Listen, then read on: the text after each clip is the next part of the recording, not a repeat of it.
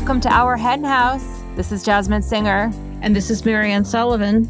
And this week, Marianne, we'll be speaking with Chris Allieri, who is an activist in New York City working to save the piping plover, a beloved and endangered bird.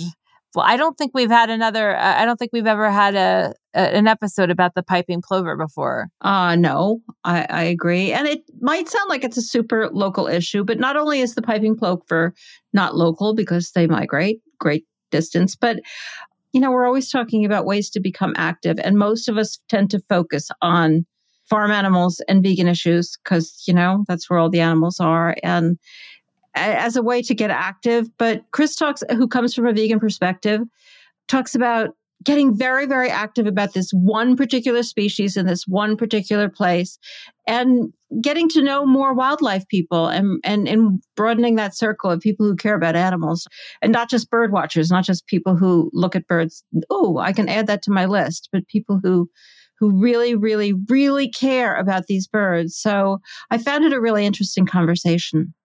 I love when vegans are in the mix with wildlife issues.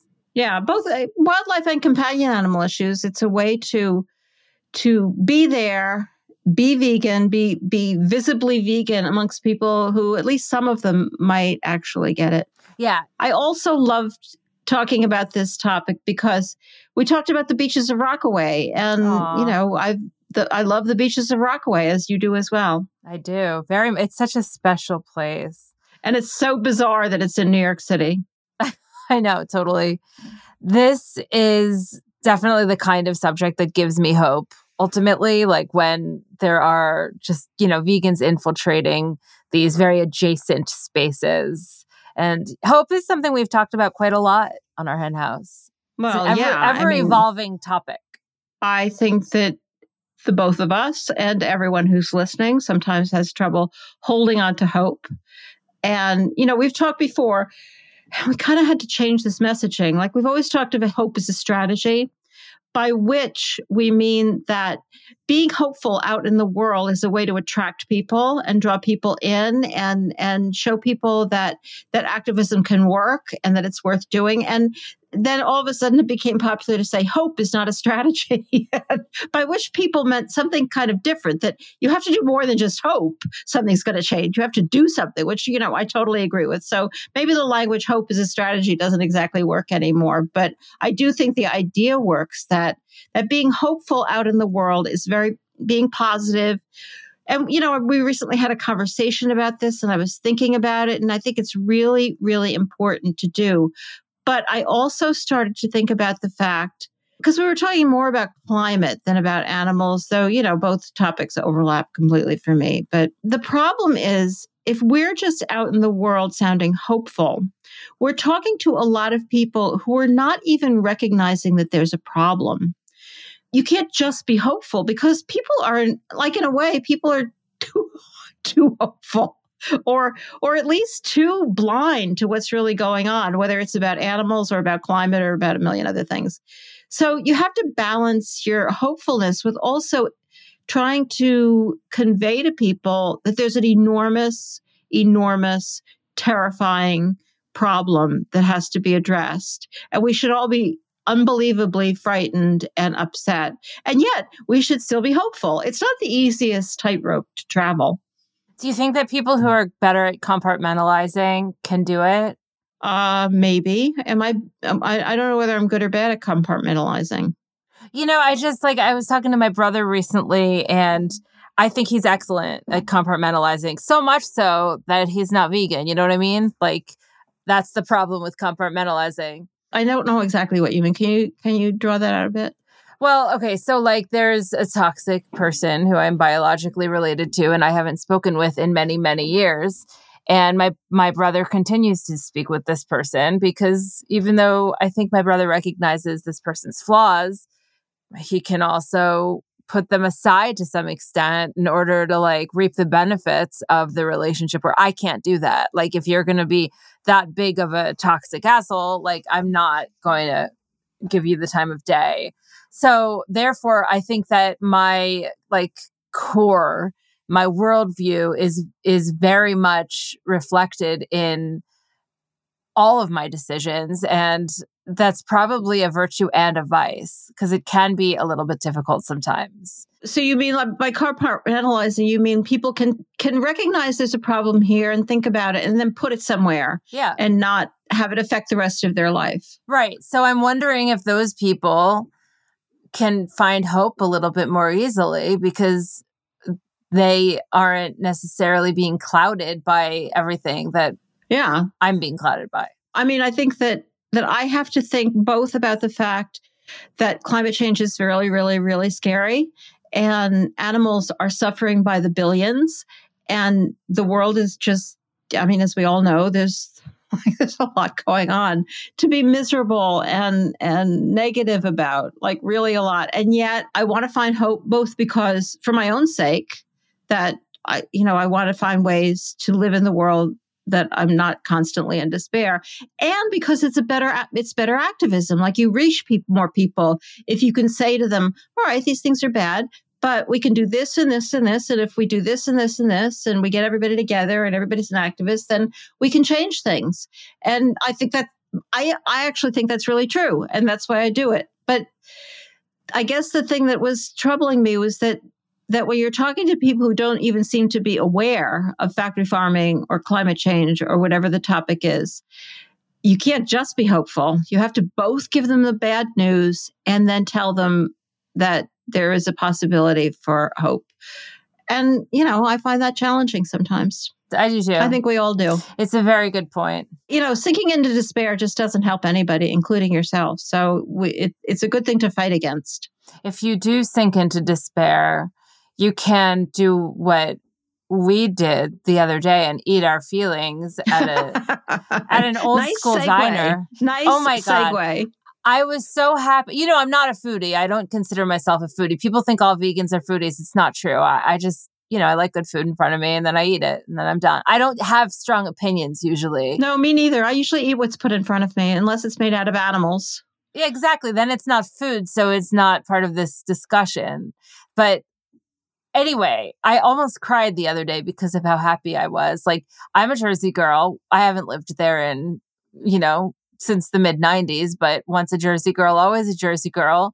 And I am therefore hardwired to be completely head over heels for diners and the diner experience. I'm not a Jersey girl, though I do come from the outskirts of New York City, Long Island specifically, which is not quite as diner-ridden as New Jersey, but I also just love a diner. And one of the tragedies is that one so often goes into a diner and there's like absolutely nothing to eat. It's ridiculous. In fact, my friend Rachel Krantz, she was staying with me recently, and I wanted to go to this diner in Rochester so much because it was so cute, and we got fries. Yeah. It was not. Yeah. And I just wanted this cute experience and it was really cute. But anyhow. Fries are the normal, the normal fries and maybe a salad. So frequently the salads have chicken in them. So, sometimes it's just fries. Lettuce. Yeah. So we went to the Penn Yan Diner, which is like about an hour, 15 minutes outside of Rochester. It's in the Finger Lakes. And pretty much almost everything on the menu, they also have a vegan version of it. So I got the classic diner is what it's called. And let me tell you what the non-vegan version is first. And then, we'll veganize it. You got eggs, sausage, pancakes, potatoes, toast with butter. And that might have been it. But anyhow. Well, and coffee. And coffee, right. On bottomless coffee, as it happens. And so it shall be. Anyway, let me just tell you that they had just egg, Beyond sausage, vegan butter, vegan pancakes, oat milk in the coffee. And I don't know how to explain the experience except to say it was probably the best meal I've had in the last 5 years. And I've been to very nice vegan restaurants many times in the last 5 years. But this, I even said while we're eating this, I'm like, we have to come here for my birthday dinner, which is in October. But I'm already planning it because good Lord. This is serious New Jersey comfort food. All I need to do is go bowling afterwards, and it would be like a perfectly well-rounded evening. I have to say also, we should mention, Penn Yan, as you mentioned, is a town in the Finger Lakes.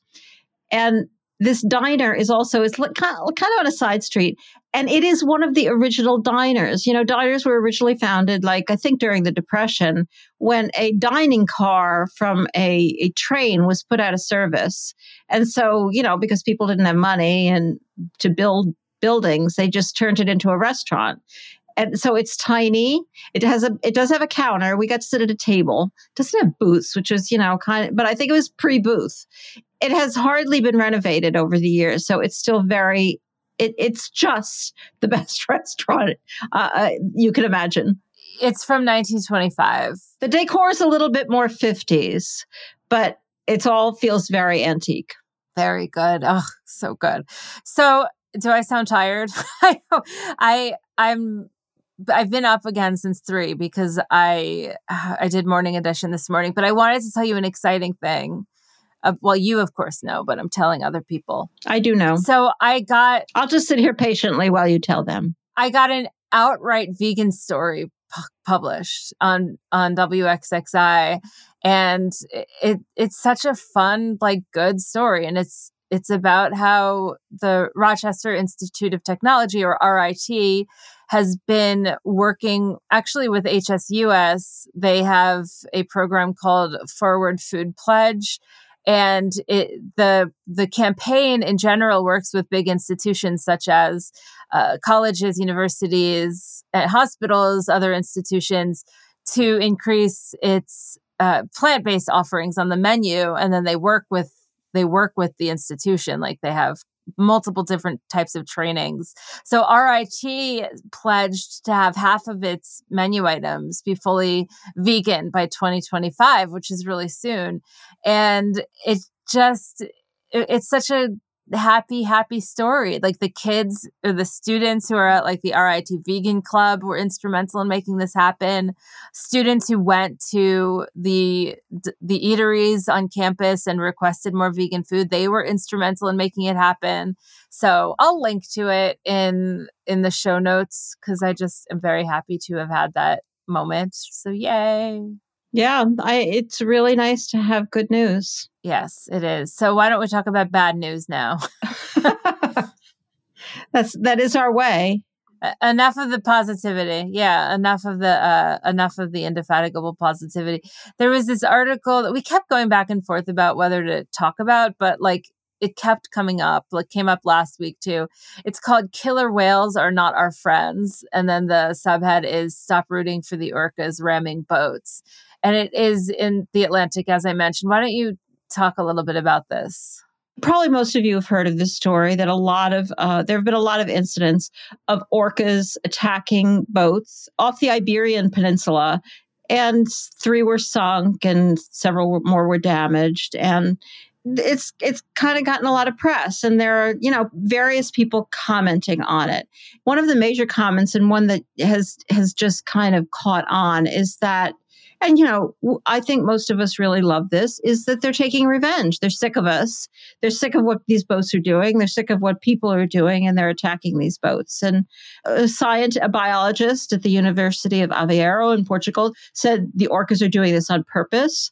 Of course, we don't know the origin or the motivation, but defensive behavior based on trauma as the origin of all this gains more strength for us every day. And then he talks about some particular violent incidents that have happened to orcas. And you know, that, as he says, we don't know, but this sounds right. And I think that the really interesting part of it is that this has just, like, entered the zeitgeist, and people like this. People like this explanation. So the writer of this stupid article interviews other scientists who say, no, that's probably not it. It's probably that they're curious or they're playing or whatever. But the point is, we don't know. I mean, the interesting thing is that it's interesting that people think this or want to think this, because people are taking the side of these animals and are worried about these animals. That, to me, that's what's important about this article. I mean, about these incidents. Is what it shows about people. And then the article goes on about how orcas kill baby seals and are really, it's just so stupid. stupid. Like we're as if we're supposed to not root for them because they kill baby. They're animals, people. They're animals. We all know that they're animals. They do things that we wouldn't do. We don't only like animals who are like us. We don't only like animals live in their world and we live in our world. I just found the article so stupid and offensive. And I'll just take out a few quotes. In our present era of environmental catastrophe, somebody said, it's appealing to think that nature might fight back, that the villains get their just desserts. But projection and anthropomorphization are only shortcuts to a shallow sympathy. Orcas really are capable of intense grief. They are also capable of tormenting seal pups as a hobby. They are intelligent, emotionally complex creatures, but they are not us. Like, what? Nobody's saying they're us. It's just so typical of a certain attitude towards animals, of not accepting animals for who they are. And then this added story of there's people out there who are realizing that what we do to them is so bad that maybe it's really good to think of them fighting back. That story, like, I had a lot of hope for it at the beginning. Yeah. Honestly, it just evolved. It feels like even the quote unquote good animal stories, just they have this like human ego and this ridiculous speciesism. Like I really hate this one. It's just yucky. Yeah. And, maybe we shouldn't have picked out this article because there's plenty being written about these orcas that are in the spirit of like, go orca, take out the boats. Right. Yeah, absolutely. Okay. So we just needed to vent a little bit. It's okay. All right. Well, I think we should get to our interview today because this is a super special conversation, very different than a lot of the episodes we have. So let's do it. Chris Allieri is the founder of NYC Plover Project, a nonprofit organization he began in March 2021 upon seeing a need to protect endangered piping plovers in New York City who were otherwise left to fend for themselves. In just over 2 years, the organization has grown to a staff of 4 and a force of 250 volunteers and was awarded the 2021 Hartzog Award as the Nonprofit Volunteer Group of the Year for the entire National Park Service. He will be joining Marianne right after this. In April, we were excited to share the news about Vermont Law and Graduate School's new Masters of Animal Protection Policy degree, an innovative program providing animal advocates the education, skills, and training to advance protections for animals. Today, there's more news to share from VLGS. The Animal Law and Policy Institute at VLGS is proud to announce that they now offer an Animal Law LLM degree program, becoming only the second school in the world to offer this degree. Students can learn a concentration in animal law, master's degree, or LLM individually or combined as dual degrees, residentially or online, taking advantage of the extensive environmental and animal law and policy curriculum. Vermont's Animal Law and Policy degree programs prioritize hands-on learning opportunities to prepare students for careers in nonprofit leadership, legal practice, academia, government, and more. You may visit their website at vermontlaw.edu/animal law to learn about the degree programs, scholarships, events, and summer courses, which are open to students at other schools or anyone who would like to audit a course to learn how to be an effective animal advocate. Reach out to Delcy Winders or Laura Ireland at animallaw@vermontlaw.edu to learn more. Welcome to our hen house, Chris. Thank you. This is a really kind of unusual interview because it's hard for us to get wildlife people because frequently they don't get the big picture. But I saw what you were doing and I saw who you are. It just seems really interesting. So I'm really excited to be talking about your trajectory and about the New York City piping plovers. I used to live in New York City, lived there most of my life. So they are an issue that is dear to my heart. But even though you're focused on this one specific species, and we're going to talk a lot about the piping plovers, I know you started, somewhat unusually, with a very broad view of animals. So I don't always start with people's vegan story, but can we start with yours? How did it start with animals? And then you went vegan, and how did that all start? Well, thank you so much for having me. I have this feeling right now that I want to say 17 things at once because I'm just so excited. I'm so excited to talk to you and how you opened this to seeing the big picture of animals and a deep care and love and respect of all species. And that is different for the wildlife movement and for people working within wildlife, and certainly for many scientists and biologists who I call colleagues and friends. So I think they respect my origins and my orientation, but I think also there is something at the core of wildlife biology and science, which is remove yourself, don't name wildlife, don't get too caught up in the outcomes, don't get sad when a baby piping plover chick gets predated. But that's not me. I can't rewire myself at this point. I'm pushing 50 and early next year. And for me, I think at this point, I'm getting closer to my core self of who I was as a young kid. And so I think my vegan origin story goes way back. I was a kid in a suburb in New Jersey, and we had a swamp behind our house. I called it Beaver Swamp. I put in different paths and stone structures and all sorts of things. I am Italian, so I had to build some structures. So for me, like absolutely loved being outdoors and being in the mud and the dirt. And that was like my happy place. And fast forward a few years, I started my environmental club in high school. My first memories were wanting to be a veterinarian. And so all of these things kind of lined up. But yet life happens. I got caught up too much or worked in too many jobs with too many bosses that curiously was always an issue with them. But I think after like 17 bosses, my parents were like, maybe it's not them. And I think, for me, just like even over the last few years, and of course there's a pandemic tie-in, right? But I really rediscovered this passion for animals relatively recently. I think it was 2016, and obviously pre-pandemic, but then the pandemic was a key moment for the NYC Plover Project. But it goes down to one exact thing. I adopted a rescue rabbit that had been dumped in a park in New York City. His name was Bean. He was in our life from 2016 to 2020. My soulmate in life came in the form of this vegan little perfect pet. And he was a lop-eared bunny. He was a big personality. And I spent a lot of time with him. I have 2 tattoos. I got 1 tattoo of him and it wasn't enough. So I got a second tattoo. I'm already thinking, do I need a 3rd tattoo? Because you have to do things in threes. But so for me, I credit everything to Bean. I got involved through my friend Megan, who was on the board of Farm Sanctuary, got involved as a board member of Farm Sanctuary, and then I became the board chair. I shortly thereafter joined the board of Wild Bird Fund. And then most importantly, I'd been vegetarian for a long time in high school into college, and then kind of just lulled back into eating animals. And then it was 2016 with Bean and all these other things were happening. And I was on a tour. It was right before I joined the board of Farm Sanctuary, actually. And I was on the tour of the Acton Sanctuary in Los Angeles area. And an intern, a young employee who was doing tours, just gave the dairy pitch. And I heard it. And after hearing the dairy pitch a few times, so persuasively, I just didn't hear it, right? And I heard it there.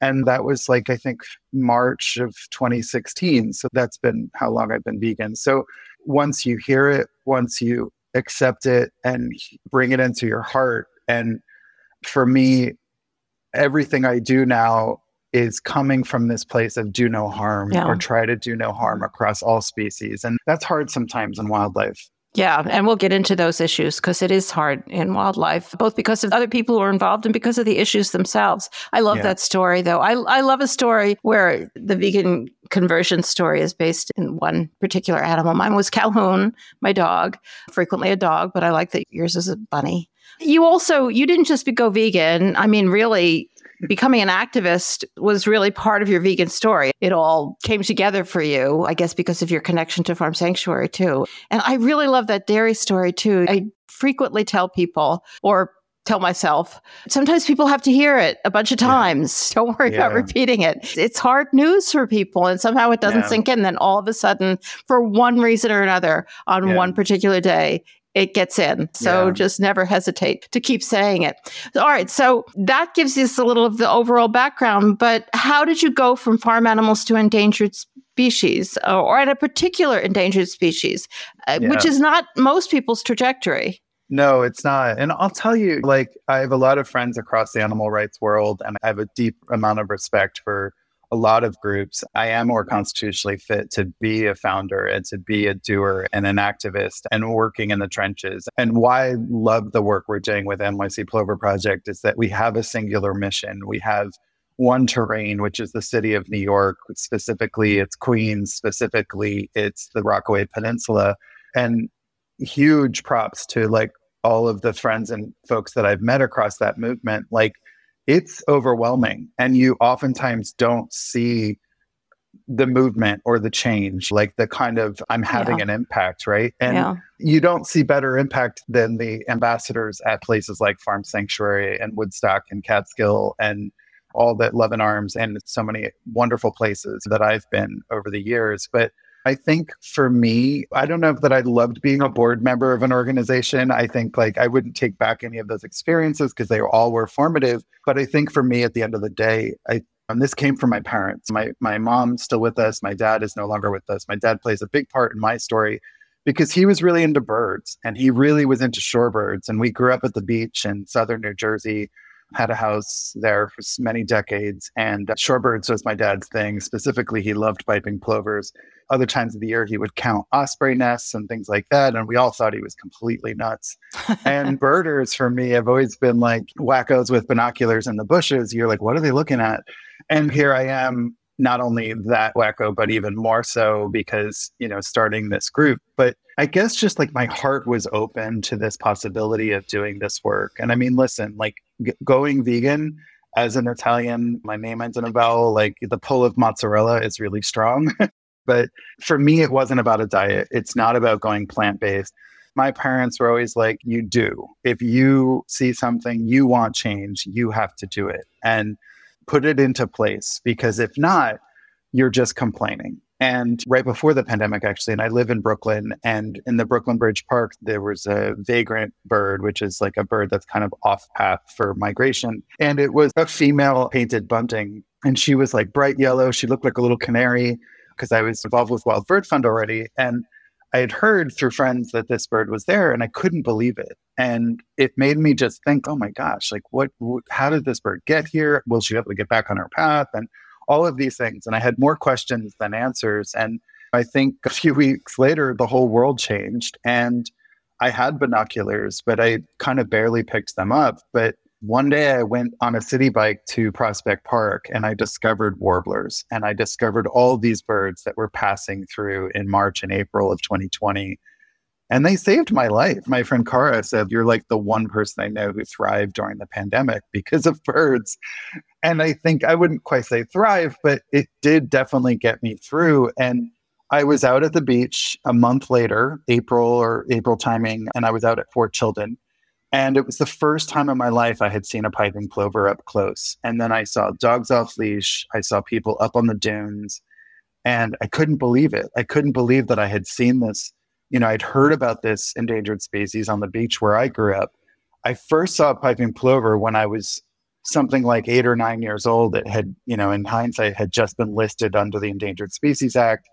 But it was somebody in a federal uniform with the National Wildlife Refuge System that took the time to speak to me as a person, and I was always a little scientific young kid that like had a lot of questions, but he took the time to show me this bird and I saw it and it was like teeny tiny at the end of this, what I thought was a telescope, but it was a scope that birders use.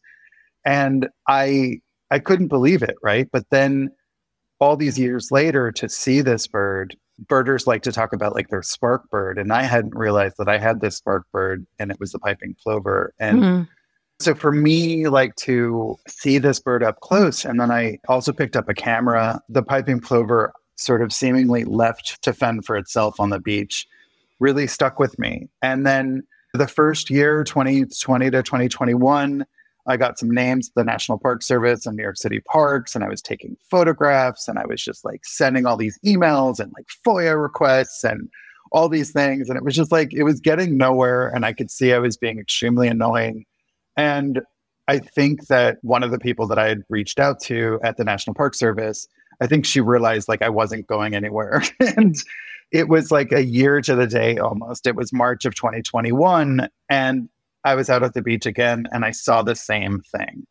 And so I was like, what are you going to do about it? There is no they should. Like we shouldn't should all over the place, right? But there is no they here. That they has to be you. And so I went home and then the next morning I just was like, well, what am I going to call this thing? And I went on Instagram and I was like, okay, NYC Plover Project.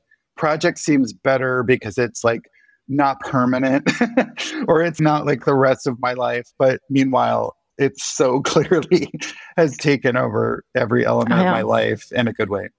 Yeah, that reminds me of starting our hen house. Jasmine and I were like, what should we call it? I don't know. Something about chickens, our hen house. I don't know. And then here we are 12 years later. All right. So tell us a little bit about the piping plover. Who are they? Where do they travel? How do they live? And of course, their connection to New York City and, well, not just New York City and New Jersey and that area around there. Yeah. And why their situation is so dire and what they're up against.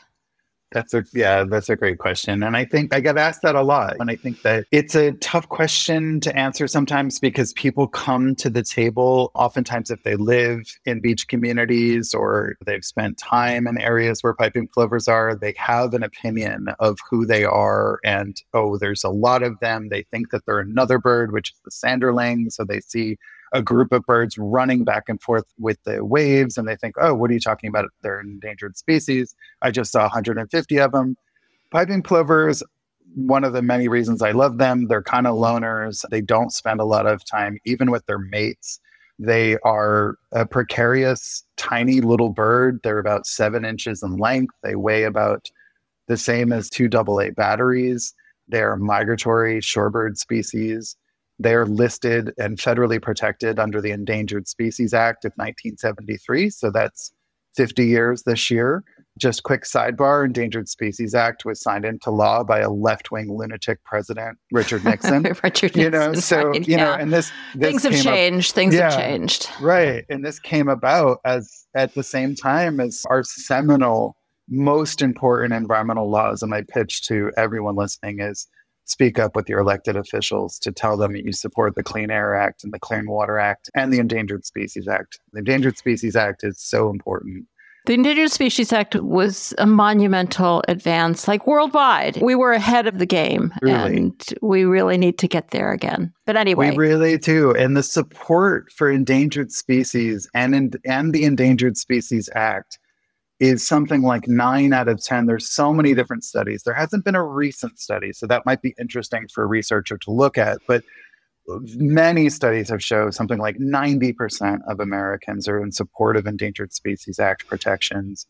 But going back to the but we should also mention there are very, very powerful forces constantly trying to undermine it. And this is where back to things like big industry and food industry and timber industry and some of our Democratic senators that, of course, Manchin, people know he's kind of a wild card, but like Amy Klobuchar, Tammy Baldwin, these are like kind of coming for protections of the northern long-eared bat. There's been some good stories about some Endangered Species Act progress, but there's a lot of folks at the margins that are kind of chipping away at this seminally important law. And this, the 50th year. So back to the piping plover, there's one endangered species that nests in New York City, and that is the piping plover. Where do they go when they're not in New York City? They migratory. Go to the Bahamas. Yeah, they go to the Bahamas, Cuba, Turks and Caicos. Birds are just so amazing. I know, they really are. Amazing. Now, some go to Florida and Texas, which are wonderful birding spots. But I think every time I say that, they're like, oh, well, why do they do that? And I'm like, well, birds don't vote. There was actually an elected official in New York City who, to our appeals to getting them to support piping plovers, and believe it or not, there is work against them in New York, and an elected official or a staff member for a member of Congress said, "Well, birds don't vote," and that was really amazing and really honest of him to admit that. But that is something that, like, for me, has stuck with me. And yeah, birds don't vote, but people do. Yeah. And animals don't vote. Farm animals don't vote, but people do. And I think it was something a long time ago, and I don't remember who it was, But it was when we say animals are voiceless, and I was corrected on that. And I'm so grateful to the person who did that. I know that has become something that people said and still say in a completely valid and, they're trying to say something authentic. But when you think about it, it's probably not the best way to express it. Yeah. Well, and piping plovers have like a most beautiful call. And, I've heard all of their calls. I've heard everything that they're saying in terms of like when they're upset, when their kid won't listen, when there's like a gull overhead, or when there's too many people on the beach. Like I've heard all of their different calls, and they're certainly not voiceless. So it's just we have to pay attention to their voices. It is a movement in which the allies have to do all the work. It is. Even any other movement for the most oppressed people, in this one, the allies have to do all the work, and that's who you are. That's a really great point. I never really thought of it that way, Marianne, but I think you're right. So the piping plover, they arrive to New York City beaches in March. They stay here through August. They pair up. They find locations for nests. The male will build these scrapes, which is essentially if you took like a empty clamshell or the palm of your hand and you just press it into the dirt, maybe line it with some shell fragments, but that's the nest. And it's already one is terrified for them. There they are, just sitting out there on the beach. Right on the beach itself, not up in the dunes, not like we put up protective fencing. We call it symbolic fencing because it's a symbolic, not a visual barrier, not an actual barrier. We put that up in mid-March. But right now, we're having a better season than we did last year, which is extremely exciting. But when I say better, all piping plover work, and we are now part of this international network of organizations, city, state, and federal agencies.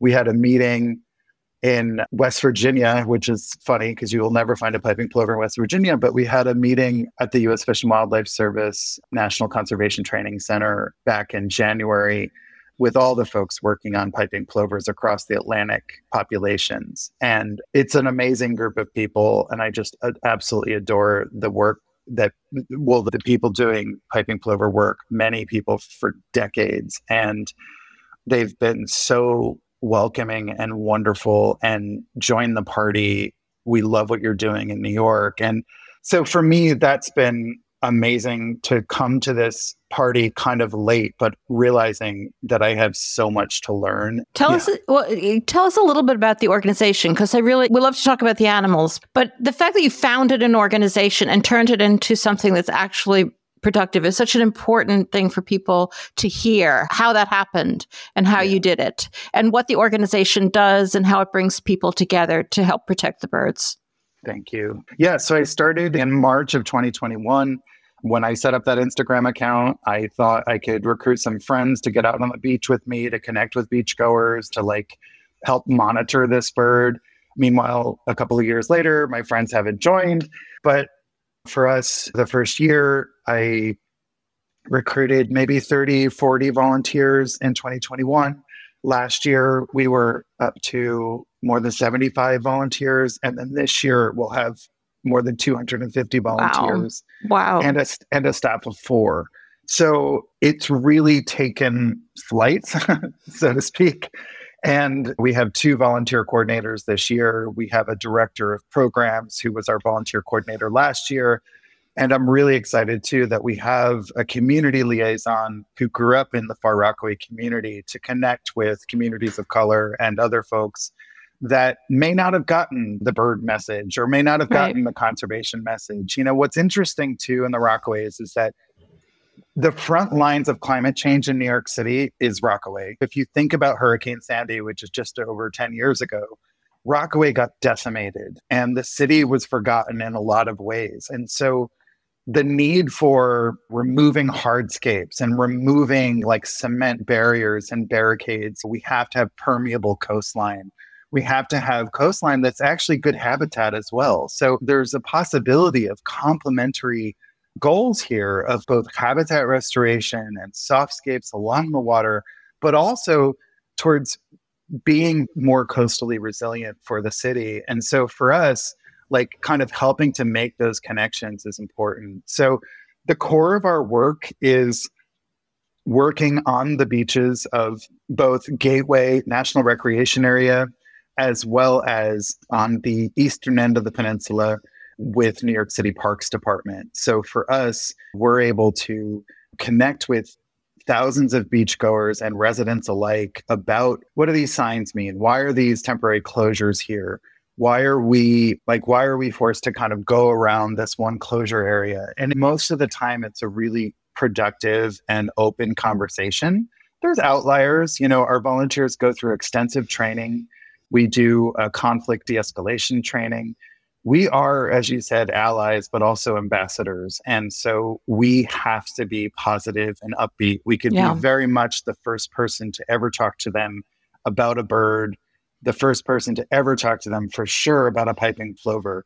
So if we start screaming and yelling about their off-leash dog, we've missed the mark. We've completely missed the opportunity to build a relationship. I assume that a lot of the people who are volunteering with you, and this is really tough work and takes a lot of devotion, but I assume a lot of them are not vegan, don't have a big picture about farmed animals.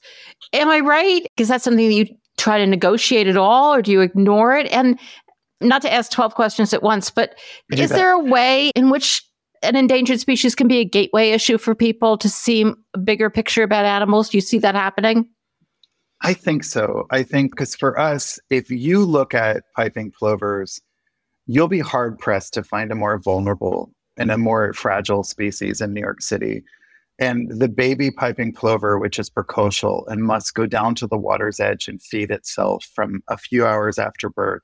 We have this pair of young chicks. They're about 10 days now, which is good because you have to get them to 25 to 35 days to be able to fly or fledge. And that's the assessment, right? Like you want to get those fledglings up, which is surviving chicks.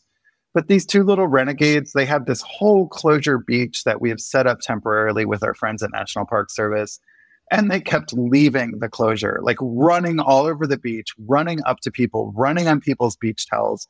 There's no better ambassador for the piping plover than the piping plover, and then their chicks more so. And so for people to be able to see an endangered species up close and to see their family interaction, but also these young chicks, it was like watching these folks on the beach fall one by one into the grasp of the piping plover because they're like, holy crap, these are the most amazing, beautiful little birds. And wow, they're endangered. Wow, how many of them are left? I love non-native species. I love birds that are doing great with numbers. Like, I don't like people hating on gulls. I think gulls are amazing. And I love going to the beach and hearing laughing gulls. So I do think that having people look out for the most vulnerable species on the beach has extended to people caring more about other species like American oyster catchers and terns, which sometimes are hard to love because they will attack you. But I think that's one of their best attributes. But I think I would love a vegan world 1,000%. I think everyone in the organization knows that I'm vegan. When we do events and things, we have a vegan food. And there was like one thing where I had a vegetarian option. And our partner was like, I'm very surprised that you have a vegetarian option. He was almost disappointed. We are big believers of using local food vendors and restaurants. And so like our friends at Super Burrito and stuff, and they have an amazing vegan poblano burrito. And so we got like 150 of those for our training. So it's just like really amazing. So it's kind of a soft sell, but it's there. Yeah, it's a soft sell. I've certainly met quite a few vegans across the endangered species world. We are part of the Endangered Species Coalition, which is a wonderful Washington, D.C. political and advocacy organization of about 400 plus organizations working for individual, but then across multiple species and biodiversity. I think that the biodiversity crisis has not gotten its share of assessment and attention and urgency as our climate crisis has. And if there's something I've been consistently disappointed with is when climate activists don't make the connection to animal agriculture, but also widespread species loss. And it's not even that far of a connection. It's like if billions of birds are being, quote, euthanized or, quote, killed in these situations for avian influenza, and no one sees them, no one will meet them. If that can't motivate bird folks, one of the things that I was really on a tear about, and we move on to other things, but I know some people are still working on it in New York. But there's 100 storefront slaughterhouses in New York City. Yeah. And Yeah. they're horrific, but animals like escape there. And then all of a sudden it's on all the local news and everybody wants to see that little calf make it.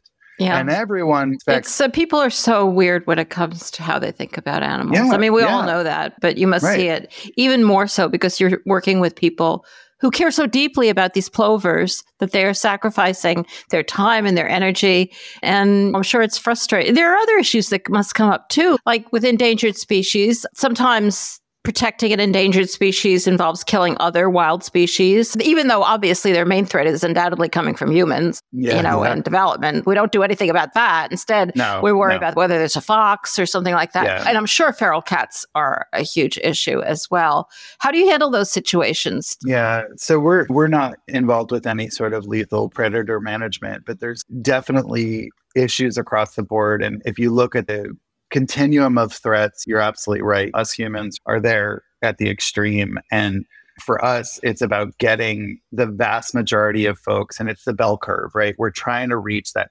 massive center of people that are like, yeah, birds, whatever, or just like, yeah, piping plovers, or yeah, we have those in Massachusetts, like whatever. And those people are like, cool, it's great you're out here volunteering. Good for you. Go plovers. Like, we love those people, right? That is the vast majority, 80, 90% of people. Then there's like the people like me who are completely like on board and just want to start organizations and do stuff for this bird because it's so important, right? Because we can.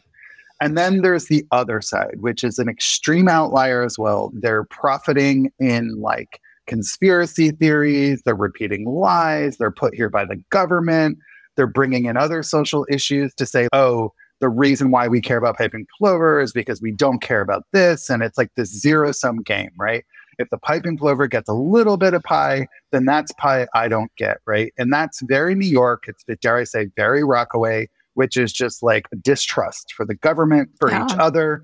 And just come out to the beach. Come meet me. I'm easy to find. Our volunteers are very easy to find. And just come look through our binoculars and look at this little bird that you've maybe villainized, right? But for me, I think so that's the human piece. But of course, there's definitely natural species like the peregrine falcon, which numbers aren't great in the state of New York either, but massive predator to wild birds, but specifically to piping plovers and other beach nesting birds.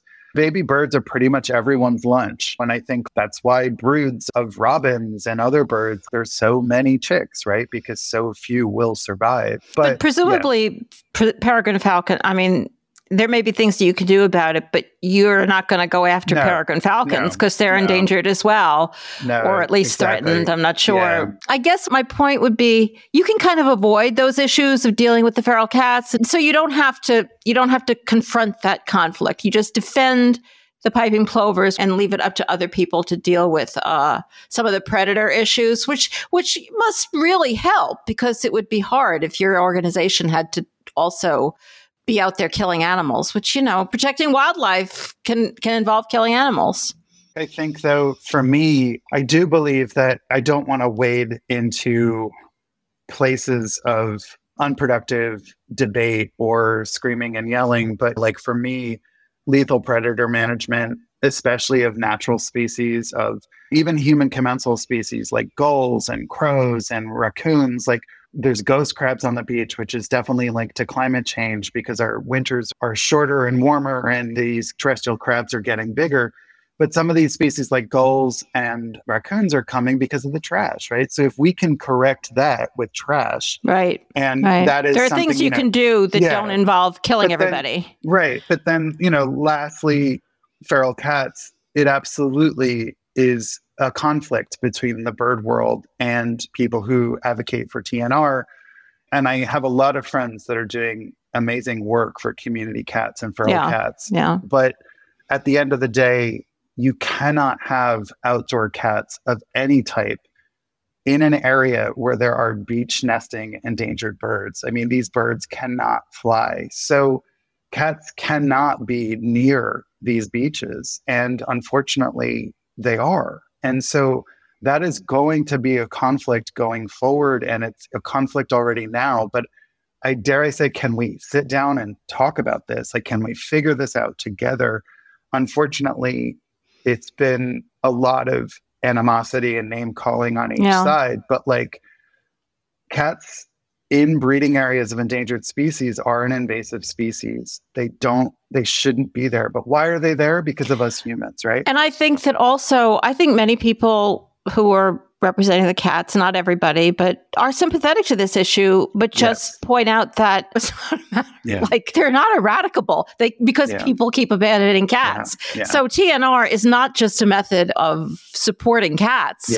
It's the only way to control them. And at least if they're fed, they're less likely to predate, though I'm not underestimating. It's just an ongoing issue that is a nightmare for many, but I don't think everybody on the cat side, so to speak, are unsympathetic to this issue. They just are pointing out, we don't know, your solutions don't actually work of killing the cats, because people have been killing cats for eons, and there are just more and more and more cats.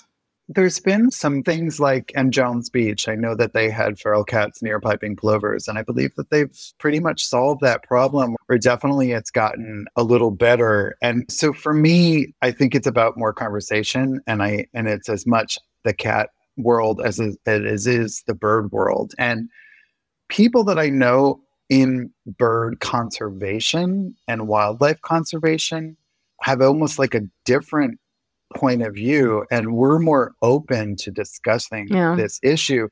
It's the birders. Can you talk a little bit about the difference between birders and people who care about birds? Because birders have always struck me as very weird. In some ways, no offense to people out there who consider themselves birders, but I just mean the people who are just the collecting. It's anyone who kind of thinks that solving a problem, like the way to solve a problem is to jump on Twitter and to like rail against, like I was a volunteer and our rabbits have all come from New York City animal care centers. And there's a lot of folks out there who are very anti-ACC because they have had to euthanize animals for space, and it's not great. And I don't like that. But there's a lot of animals. And I mean, look at ACC. Look at how many animals are like, they have so many dogs right now that they're all in cages in the hallways. I have very little time or patience for people, and I'm probably going to get some haters on Twitter now for saying this, but I have very little patience for the sort of keyboard bandits that are just attacking or throwing stones at people that are really trying to do good. And if you think that they should do better, absolutely join the fight, roll up your sleeves and do something. But like lobbing attacks on Twitter, usually it's Twitter, but it just doesn't solve anything. It really doesn't. So I guess like for birds, like birders and conservationists, a lot of birders care deeply. I know that. But then there's quite a few people too that their motivation is just to look at these species, right? And they have a list, or they're tracking their birds with an app, or they're really motivated to see rare birds. Like I've had multiple birders in New York City say to me like, oh, well, what's out here today? They'll come out with all the gear and they're like, it's almost like when I say piping plovers are here and they're rarer than any bird that you think you're going to find. And they're like, oh, I've seen piping plovers. And it's like, what That's are you very talking birder, Yeah, it's like, what are you talking about? It's like on your list that you've already checked off or something. But like when I started this, I thought like we'd have all these birders like getting involved with our cause, like tweeting our stuff or sharing our stuff on Insta and all of this stuff. But like I can count on one hand of all of our volunteers, the people that came into this as like hardcore birders. So that's like unfortunate. I'm sorry to hear that. Yeah. But my challenge to the birding community is it's not enough just to look at these birds. We have to do something about their survival. 3 billion birds have been lost since 1970. That's a conservative number. Every single shorebird is in decline. Every single species. So it is not enough to go out. I have had birders that are texting us photos of dogs off leash. I've had birders calling us about things even worse. And I'm like, you were there. You were there. Like, why didn't you say something? Like, and so that's the thing that really burns me up is that like Listen, my dad was a birder. I don't call myself a birder, and that's just a thing. Yeah, and I want to make clear, I'm not saying that just because you're a birder doesn't mean you care about birds. No. There just seem to be a certain, unfortunately, from what you're saying, a fairly large number of birders who don't seem to care about birds other than as a checkoff. 80% of our volunteers have never picked up binoculars. They are from all walks of life, all races, all ages, all ethnicities, multiple countries of origin. We have a Swiss volunteer. We haven't had a Swiss volunteer. We have so many people from across the globe, New Yorkers, all of them, right? They're coming together. They might be just arriving or they've been here their whole lives, like a seasoned Rockaway local who's out on her bike every single morning. And her name is Yolanda, and she's amazing. We have the best, most kick-ass volunteers.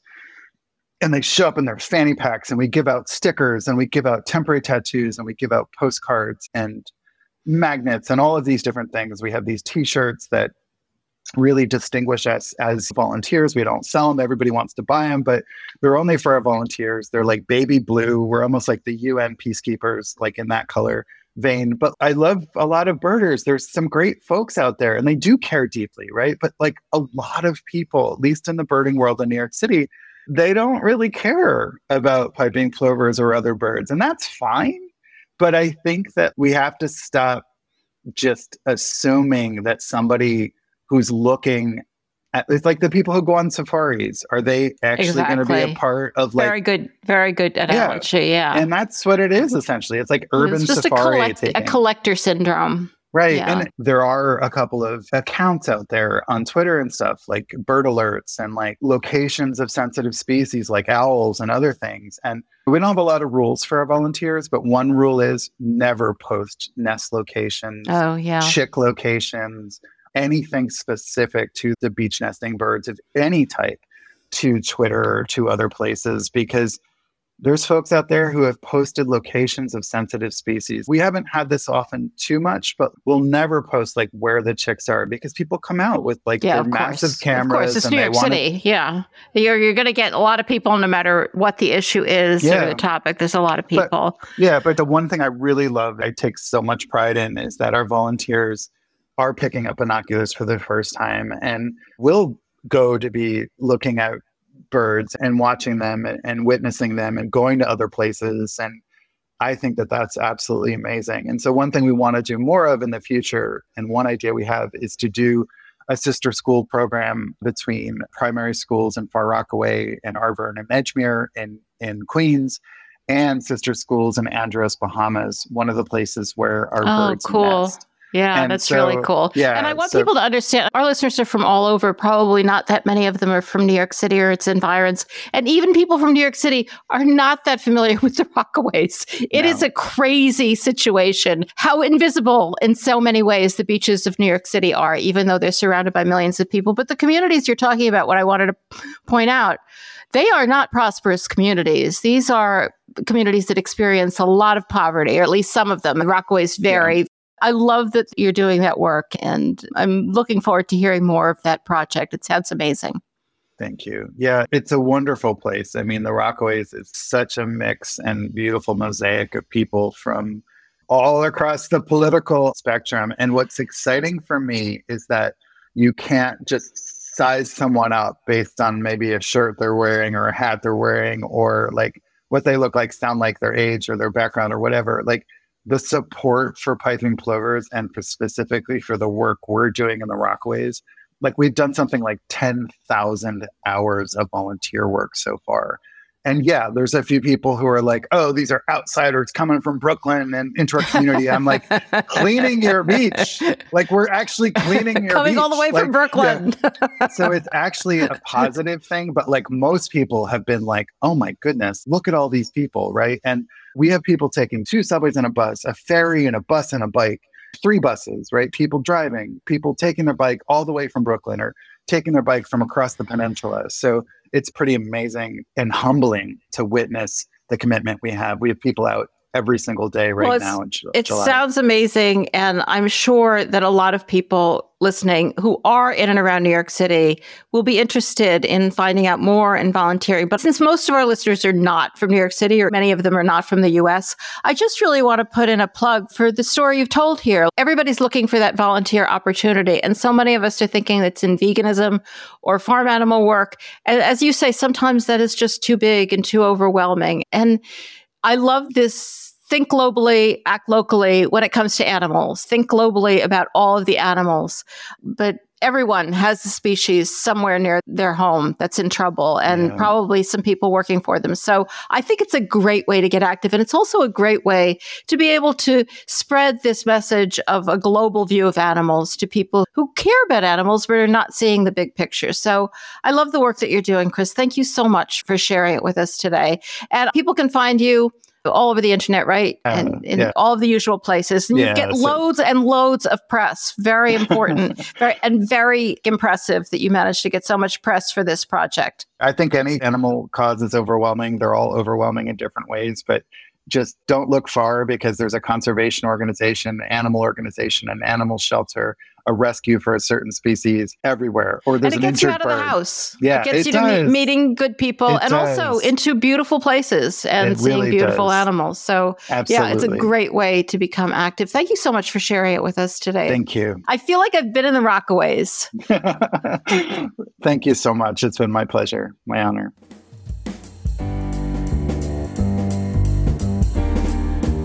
Social media has become such an important part of almost all of our lives. So please make our hen house part of that social media experience for you. You can like us on Facebook. You can follow us on Twitter or Instagram. We try to post some news stories to help you keep up to date on what's happening in the world for animals. You can also find us online, of course, on our website, ourhenhouse.org, or you can email us. If you have some concerns or questions or something you'd like us to discuss on the podcast, let us know. info@ourhenhouse.org. Anxieties are rising. Our first story shows my devotion to my listeners because for you, I am actually reading an article in the New York Post, which is something I really try never to do because it is a rag. Nutritionist slams new lab-grown meat. Quote, "I'd rather eat my shoe." Well, your shoe is actually made out of the same stuff, probably, that your meat is made out of. So that actually makes sense. All right, this article starts off, controversial new lab-grown meat has been slammed by nutritionists and farmers skeptical of its nutritional value and whether it should even be labeled beef or chicken. All right, they're talking about, of course, about the fact that the green light was given to Upside Foods and Good Meat to sell it's not being called lab-grown meat, it's being called cellular meat, which is cultivated in a lab rather than coming from slaughtered animals. Doesn't that actually, wouldn't you rather have something, well, obviously you would, but don't you think most people would rather have something cultivated in a lab than coming from a slaughtered animal? But, no, people think that that's a good thing. The process leaves a bad taste in many professionals' mouths, and then they proceed to quote one professional, which is this babe, Diana Rogers, and she is a nutritionist and food author. I'd rather eat my shoe, as I said before, than lab-grown meat, she says. She argues that the best type of meat comes from farms where animals are allowed to graze and raised outside of the industrial food system, where animals are brought up in overcramped conditions and pumped full of hormones. So she sounds kind of anti-factory farming. She is a critic of alternative meat sources, such as plant-based meat. So she doesn't like any of it. No, we should only be killing animals. But, really, really well-raised animals, in her opinion, that are free range and allowed to graze. And she points out that cell-cultivated meat is expensive.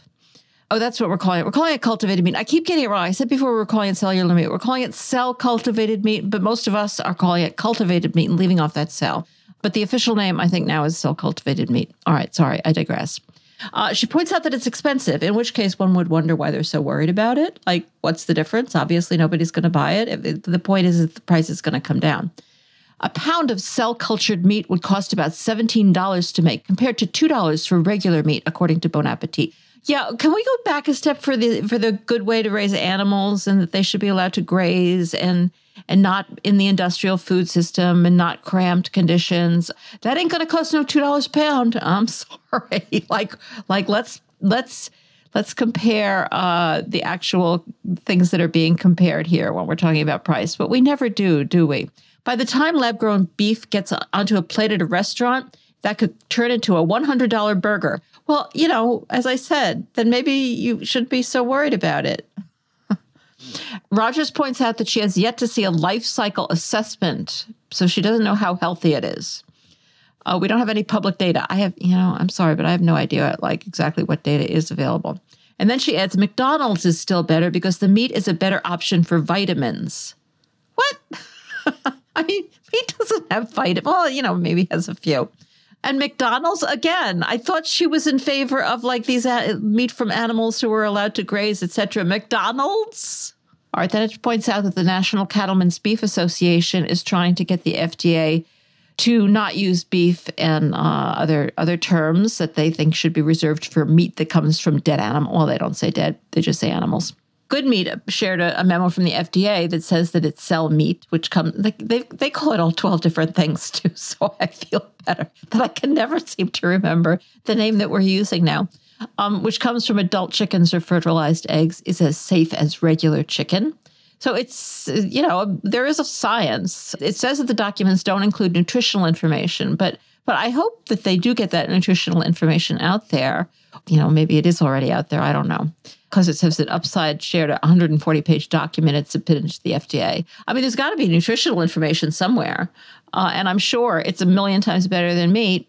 They're taking, and this is my favorite, they're taking monocrop plant sources, taking them into a factory and using high-energy processes to convert them into meat, said Rogers. All right. What they do when they raise meat from animals, they take monocrop plant sources, take them into a factory, which is full of animals, and use high-energy processes and suffering animals to convert them into meat. It's unbelievable.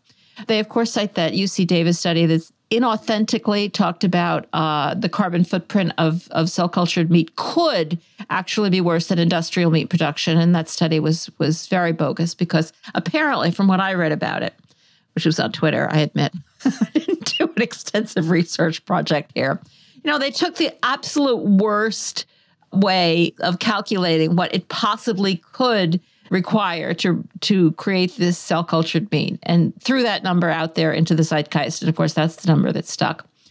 And then they talk about this rancher, which, this nutritionist Rogers loves because food in its most natural state is the healthiest and most nutritious, pointing to regenerative farmer Thomas Locke. Can we go back to McDonald's?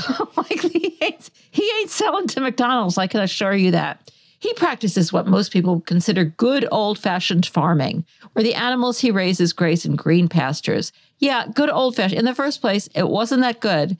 Animals have always suffered. They might suffer more nowadays. I'm not denying that, but they've always suffered. And it's always been destructive.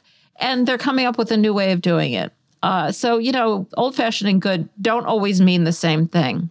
But, and so the other point, which I know I can't help but repeat myself, but I know you know it, that you can't create that much food. We have 9 billion people, folks, to get more efficient, even if we don't care about animals. There's so much money to be made in fake meat, the Texas farmer said. Oh, God, I hope he's right. I just hope he's right. Silicon Valley and venture capitalists have invested billions of dollars in this, and they're not doing it out of the goodness of their hearts. I really hope he's right with that, too, because I don't care about the goodness of their hearts. I care about if they think they're going to make money, then it's all to the best. They're doing it because they're planning on making so much money off it. Yeah, well, let's hope so. All right, this is a great article. I don't know whether it's rising. Well, I think it's related to rising anxieties, but I just thought you'd enjoy it. Man is sentenced in $9 million cow manure Ponzi scheme. This is from the New York Times. It is about this guy, Raymond Brewer.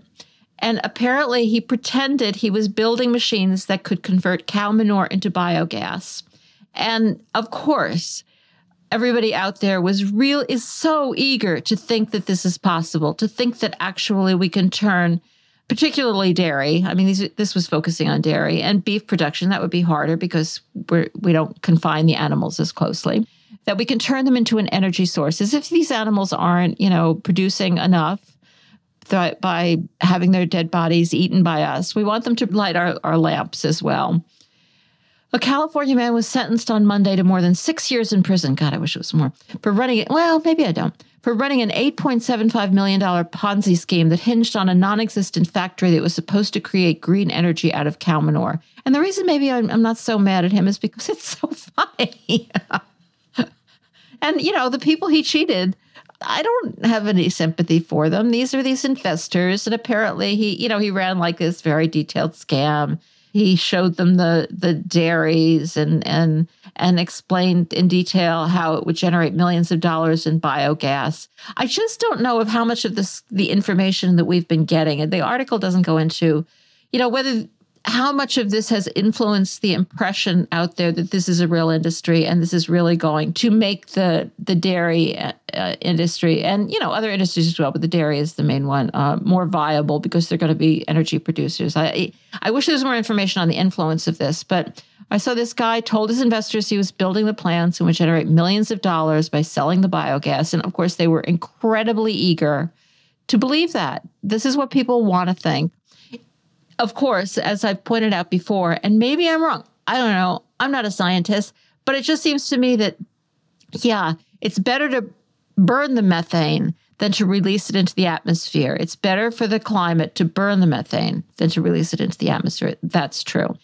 But it's bad for it to be released into the atmosphere or be burned. It's better to not have it produced at all. It's still a fossil fuel type gas. Even though it's not produced by fossils, it's produced by living animals. And burning it is not innocent. It's just better than just like letting it blow out your window. I mean, it's as if they think of dairy production as inevitable. Like this will just happen, so we might as well use the gas. But we shouldn't be doing the dairy at all. Well, as you know. He did not begin construction on a single digester. He simply took his investors' money and ran. And he took people on tours of dairies. I wonder if the dairies were in on the scam. I mean, you can't normally get a tour of a dairy where he said he was going to build digesters, and now he's going to prison for 6 years. And probably a lot of people out there who heard about this are left with the impression that this is a viable business and never heard that it was nonsense. All right. I just thought you'd enjoy hearing that one. Your summer mission, should you choose to accept it. This is from the Meat Business column on meetingplace.com by Gregory Bloom. And I just think this is an important thing for us to be aware. What he wants the people who read Meeting Place, other than me, he doesn't know I read it, to do is to go out there. And this summer, I'm asking you to go meet with your state and federal senators and representatives. If at all possible, meet with your actual senators or representatives and not their staffers. I mean, I think all of us should just listen to this and take this advice. Where to start? Call, schedule a meeting with your rep, or find out where they're going to be this summer, where they're making appearances or whatever, so you can meet with them at a regional event, or offer to take them to lunch. They're still, especially if you're talking about your senator, they're still not necessarily going to meet with you unless you're wealthy or something. But he points out you can always name drop to get an appointment. This worked for me recently. Hello, Senator. You don't know me, but I'm your constituent, and you and I both know so-and-so. And I'd like to meet with you for 30 minutes. Can we grab lunch? And it worked. You do want to have some talking points, but, he says that's really not that important. You're there to start a relationship. This is what these people are doing, folks. This is what they're doing. And you don't even have to have an ask. Just explain your role in the meat ag industry, or for you, not in the meat ag industry, opposed to the meat ag industry. Be super positive. Find out what committees your rep serves on. Talk about why meat is, or in your case, is not part of a healthy diet. Why it's a terrible idea for schools to have meatless days, or why whole milk, no less, should be kept in public schools. The fact that these people are even getting in the door is so infuriating. He says we are being outnumbered in attempts to have our voices heard. And I think that's just a scam he's trying to pull on his people, because I bet that's not true. Even though our viewpoints are in the best interests of the health and well-being of society at large. Well, we could say that, couldn't we? And, he's saying that it's us, the animal advocates, and anti-ag people, which, of course, we're not anti-ag, we're anti-animal ag, or anti-destructive ag. Most of them have never been to a farm or ranch, yet hold strong anti-ag positions. Like, do you have to have been to a farm or ranch to be against what they do? Like, wouldn't that be kind of weird? Like, they won't let us on, and we certainly aren't in that business. So how the hell would we have been there? Do you have to be in the military in order to be against a war? It's ridiculous. This is him speaking. I met a climate activist last week that was convinced that this is so obviously made up, that all animals are tortured on their way to the slaughter plant. Well, that's actually true. And that animals used for meat consumption are causing more global warming than all of transportation. I think most anybody who is an activist understands that transportation is very, very big. So is meat. It's all a problem. They don't try to change the numbers because the numbers serve us to be accurate.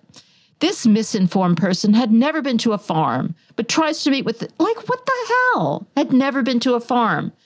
It's just so annoying, especially from these business people. Probably never go to farms either, but who cares? Even if they haven't, you're allowed to have, you've gone to a grocery store. There's plenty of animals in a grocery store. They just happen to be all dead by then. But tries to meet with the same politicians I'm asking you to meet with this summer. You should easily be able to present a more well-informed picture of reality. Well, that is advice for us. We can definitely present a more well-informed picture of reality. In the coming years, he says, and the fight is on, it's true. It's going to be extremely important for us to be involved in informing the lawmakers who make the decisions that shape our nations and states. Start your relationship building this summer. And I'm just saying, if they can do it, these guys and women, I suppose they're not all guys, but these people and non-binary, whatever. How did I get myself into that? These people are very, very eager to get their point of view across. We have to be the same. And they're not interesting. They're not smart. They're not articulate. If they can sit down and talk to their legislators, so can we. And that's it for this week's Rising Anxieties. Well, that's it for our show. As always, if you enjoy the podcast and you're able, we would be thrilled to have you join the flock by going to ourhenhouse.org/donate and signing up for $10 a month or $100 a year. Or you are welcome to make any size donation that feels comfortable to you. You can also support us by leaving a glowing review on Apple Podcasts or wherever you listen to podcasts.